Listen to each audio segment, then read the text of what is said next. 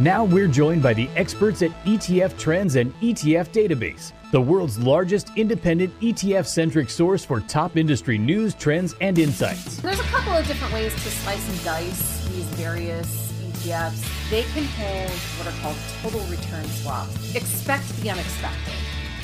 Lara, thanks for joining me. It was so great seeing you down in Miami a few weeks ago.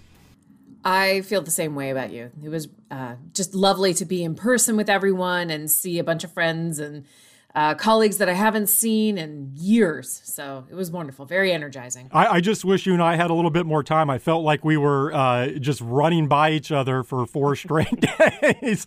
But it was so good. True. I know we were able to briefly catch up. So I did really enjoy that. So look, as it turns out, one of the hottest topics at Exchange was actually this Finra notice that was issued in March.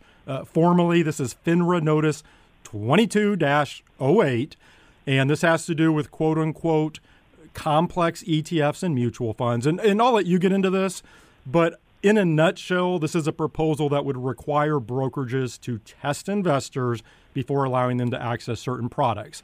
Now, of course, Finra is the regulatory body overseeing brokerages.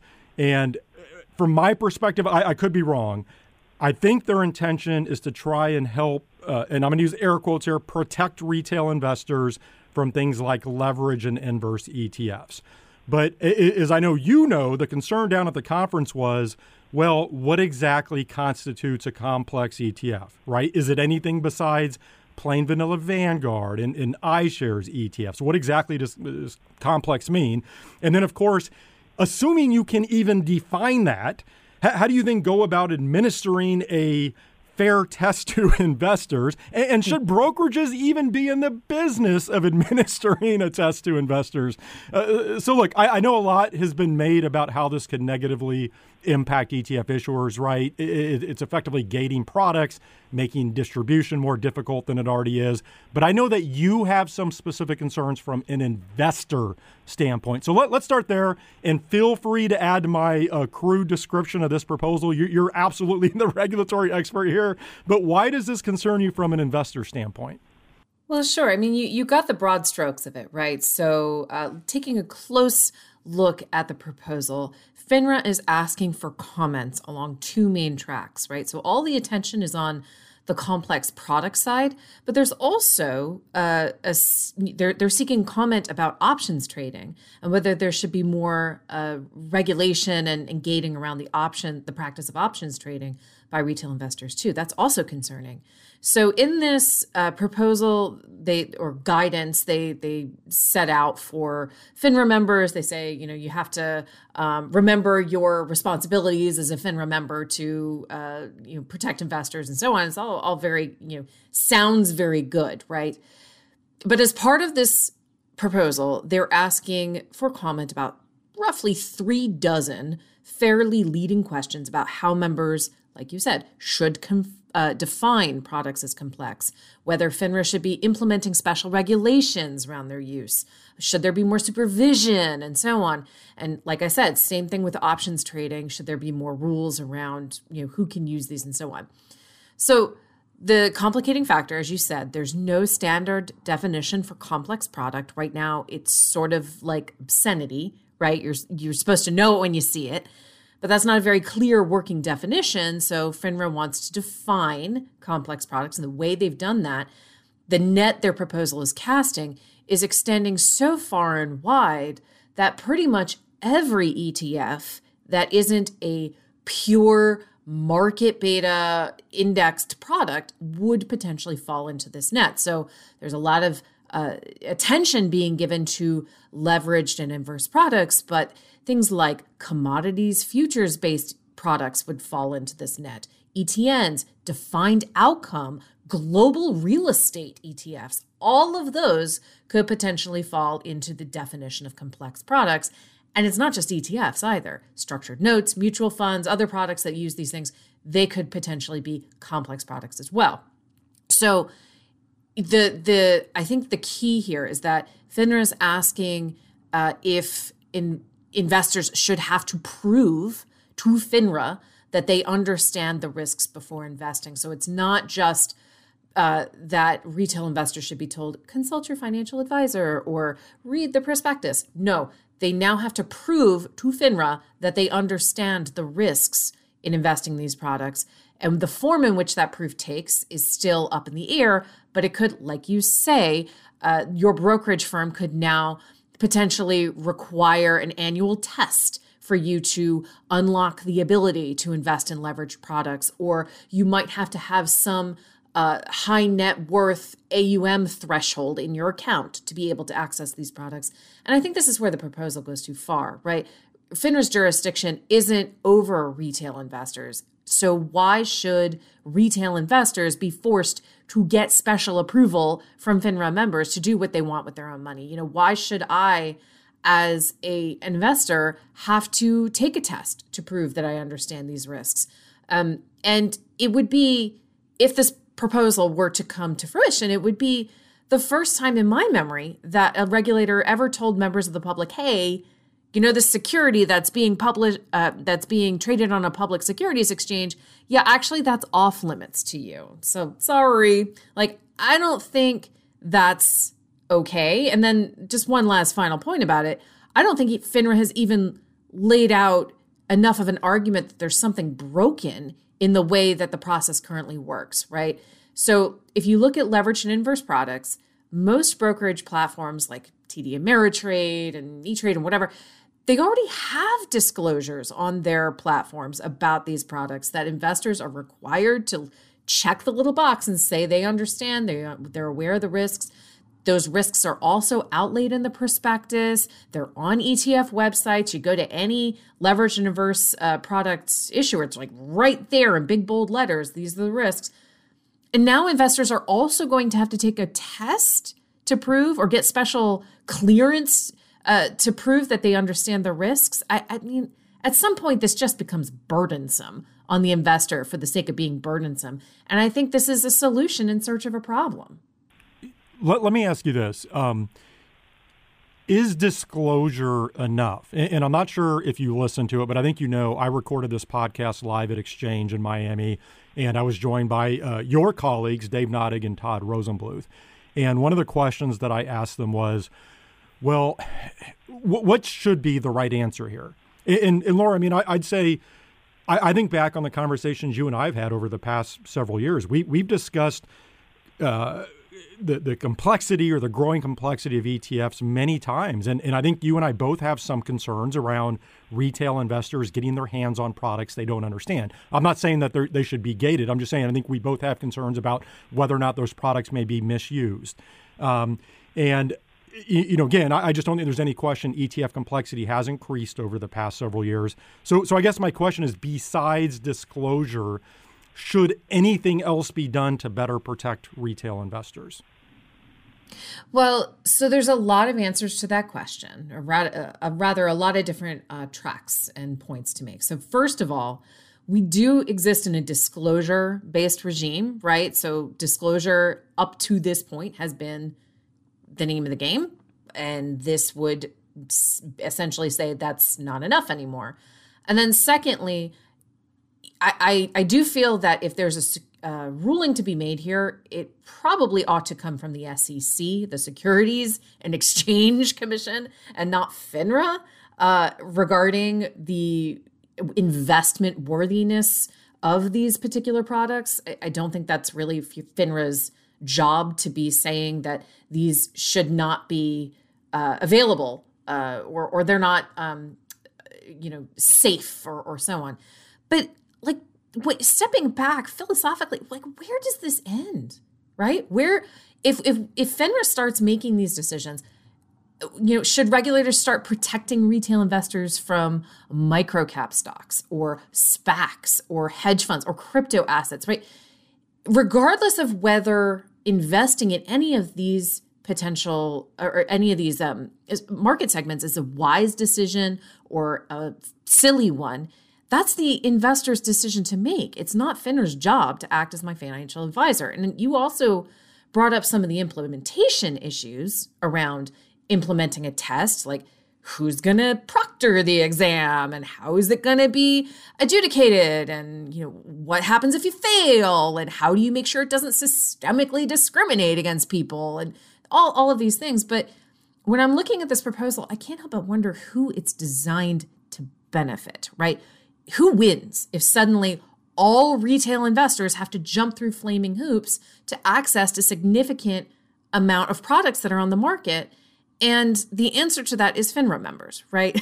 So when you gate off certain classes of investments, you're forcing retail investors to go back to those middlemen, those intermediaries that they've been slowly moving away from over the past 10 to 15 years. And it's just forcing retail investors to use an advisor is not how you support that business. It's not going to work. You can't, when it comes to self-directed investing, this is toothpaste you can't shove back into the tube. Your point on where does this end, I think, is a really good one. And I don't want to sound extreme here, but, theoretically, you could make the argument, well, look, we know in looking at the SPIVA scorecard or the Morningstar active passive barometer that active managers as a whole underperform on average, right? And there's no persistency to any managers who do outperform. We know if you look at the data that low-cost funds tend to be better than high-cost funds. So to your point, where does it end? Are you going to start throwing up flags for any product that's actively managed or has a higher fee? You could see how this is a real slippery slope. Laura, I do want to touch on some other topics. So let me just ask you this before we move on. Where does this entire thing stand with the Finra proposal? Like what happens next? Sure. So the Finra proposal is open for comment until May 9th. That's when the period closes. And I think, if you're used to how the SEC does comment periods, you might be a little surprised, right? The SEC has something like a 270-day window, and then a deliberation period, and then it takes some time for the rule to come past. Not really the case with Finra. Finra has the discretion to move a lot more quickly. They could pass a rule as early as May 10th, right? So there's a certain amount of urgency here to get your comments in. And if you're going to get a comment in, you got to do it. There's already something like, the last I checked last night, it was 461 comments already. Once the comment period closes, the rule change's got to be approved by Finra. It's going to be filed with the SEC, and then it could go effective. So, just feels like there's going to be a ton of backlash to this if something is pushed through. Hopefully that's not the case. Okay, another regulatory item I wanted to ask you about, and when you think about this could actually impact how ETFs get into the hands of investors, just like with this Finra proposal. So the Financial Times reported last week that the SEC has launched a probe into ETF revenue sharing practices. So these are payments ETF issuers make to brokers or other third-party intermediaries to, shall we say, entice them to offer certain ETFs to their end investors. I guess I'll just ask you, are you surprised by this probe, or do you think it's long overdue? What did you make of this? I do think it's a little overdue. This is an issue that's been around for a long time. I remember our friend Crystal Kim did this excellent deep dive on the subject way back in 2019. It's still just as relevant. And I think the SEC has been focusing more on mutual fund sharing, revenue sharing up to this point. Now they're kind of turning their attention towards ETFs. So the background is this: ETF sponsors have to pay platforms like Morgan Stanley or Merrill Lynch or whoever to have their funds appear on the platforms. This is called revenue sharing. It's long been standard practice in mutual funds. And to an extent, it sort of makes sense in mutual funds because there's different share classes and different fee structures for the share classes and so on. So you can sort of embed these fees within that to what you're charging to investors. ETFs only ever charge one fee though, right? So, but they're still forced to pay these revenue sharing payments. And so it sets up this sort of pay to play atmosphere where ETFs are from issuers who also run the brokerages, right? Like Schwab or JP Morgan or Fidelity or whatever. They don't have to worry about revenue sharing agreements because they don't have to pay for their own platforms. But smaller players in the space, newer players, do have to pay to get their ETFs on the platforms. They have to go through all these hoops. They don't often have the extra cash on hand if you're just starting out to pay that cover charge. So I think that brings us to where we are today. The SEC is looking for ETF companies to provide them information about the payments that they're making to brokers, to other platforms, and so on. They want the receipts, basically. So the SEC wants to understand how these platforms are making decisions to list or not list, how to list an ETF versus the mutual funds, and so on and so forth. And they want to clearly have any conflicts of interest disclosed for the end investor. Yeah, I mean, I think that's really what it all boils down to, right? Are there conflicts of interest, and are those conflicts properly disclosed? I thought it was interesting. The Financial Times noted how Morgan Stanley disclosed it would charge revenue sharing fees to sponsors of active ETFs, but not passive ones. So then clearly they would have a financial incentive to recommend active ETFs over passive ETFs. I thought that was an interesting example. Oh, and it's not just that. It isn't just that they are levying fees on active ETFs. They are specifically making more expensive active ETFs pay more than cheaper active ETFs. So that means that now Morgan Stanley has an incentive to push these higher price tag active ETFs on their platform over the passive ones because they're going to make more money in doing so. So, Do you have any sense as to how prevalent this is? Like before nearly every brokerage went to commission-free ETFs, like for all ETFs, I thought that was really the most visible place where you would see ETF issuers paying to be on these special commission-free ETF lists. And that could prove valuable, right? Because you had a lot of investors and advisors that were selecting their ETFs based solely on those commission-free lists. Now, of course, that's all pretty much gone away. So I'm just curious, where exactly is this stuff still happening? Is it primarily wirehouses, and just how prevalent do you think it is? Oh, I think it's still very much alive and well. You can usually find documentation about which revenue sharing payments an ETF sponsor is making in their financial documents, annual reports and stuff. They disclose that. You can also find out who they're paying it to in some cases. So we know that places like Morgan Stanley, LPL, UBS, they're all doing this revenue sharing arrangement. And I think, stepping back to the example you gave about Morgan Stanley, I think maybe this transparency, maybe, how do I want to say it? I wonder if part of the reason that we're seeing so many active ETFs and so much conversation around active ETFs lately and asset flow into active ETFs, it's of course it's due to the ETF rule being passed and making it easier for active managers to come into space and so on. But I'm wondering if some of that is amplified by the fact that that's where platforms are going to make the most money in revenue sharing agreements, right? So if Morgan Stanley's agreement is commonplace, then a lot of these platforms are going to make more money from higher price tag active ETFs than they would from low cost beta products. Yeah, and I think earlier you hit on one of my concerns, and I'm not going to get on a soapbox here. We don't have time, but the problem is that obviously larger ETF issuers have much more financial wherewithal, so they can pay to have their products on these various platforms. Theoretically, that puts smaller ETF issuers at a disadvantage, and just like we talked about with the Finra proposal, ultimately that can limit ETF options for investors. So I think that's certainly one of the concerns. Okay, Laura, as I always do, I'm going to ask you a question that has an hour-long answer, and I'm going to give you 2 minutes to answer it. But I have to just ask you about these Barclay ETNs. ETNs are always one of our favorite topics. And last week, they suspended creations on, I think, just about all of their ETNs, like 30 ETNs. That included some fairly popular ones. Yeah, like DJP, right? The iPath Bloomberg Commodity ETN. Now, of course, this comes less than a month after they suspended creations on their VIX short-term futures ETN, VXX, their crude oil ETN, oil. And I've got to tell you, I'm starting to wonder if we should just put a fork in ETNs altogether. It just seems like it's one thing after another with these. Do you have any quick thoughts on this situation? I mean, I just wonder if it's time to kill off ETNs, permanently. Okay, so a couple of things real quick. And Finra might agree with you, right? Because they've put ETNs in the complex products bucket. But so a couple of things real quick. One, I feel to an extent that we are watching when we see this going on with Barclays and they're shuttering this ETN and now they're shuttering all their iPath ETNs and so on. It's a little bit like that scene from the old Addams Family movie where Wednesday Addams is on stage dueling her brother, and then she's got this long, slow death rattle.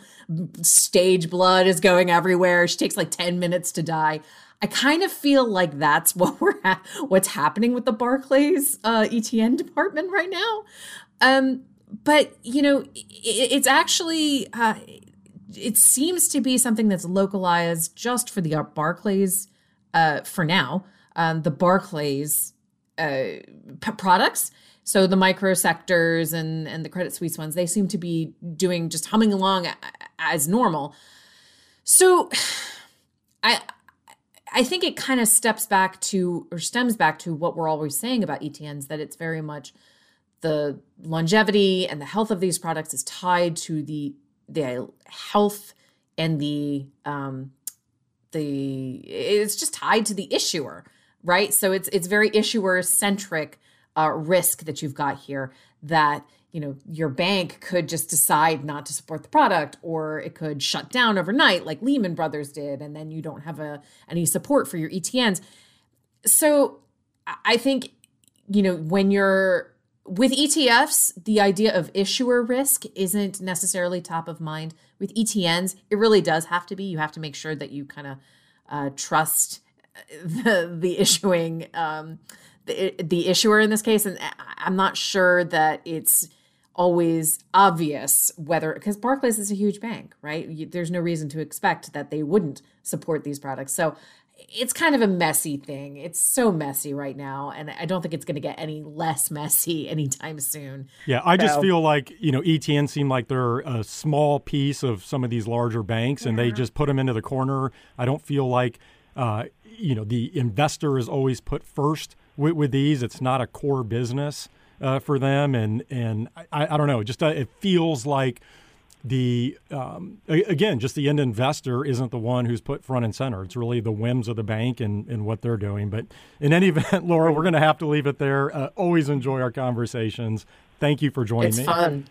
It's so much fun. We're going to have to rename this ETF Soapbox instead of ETF Prime. So. That's me every week. That was Thanks for having me on. Thank you. That was Lara Crigger, editor-in-chief of ETF Trends and ETF Database.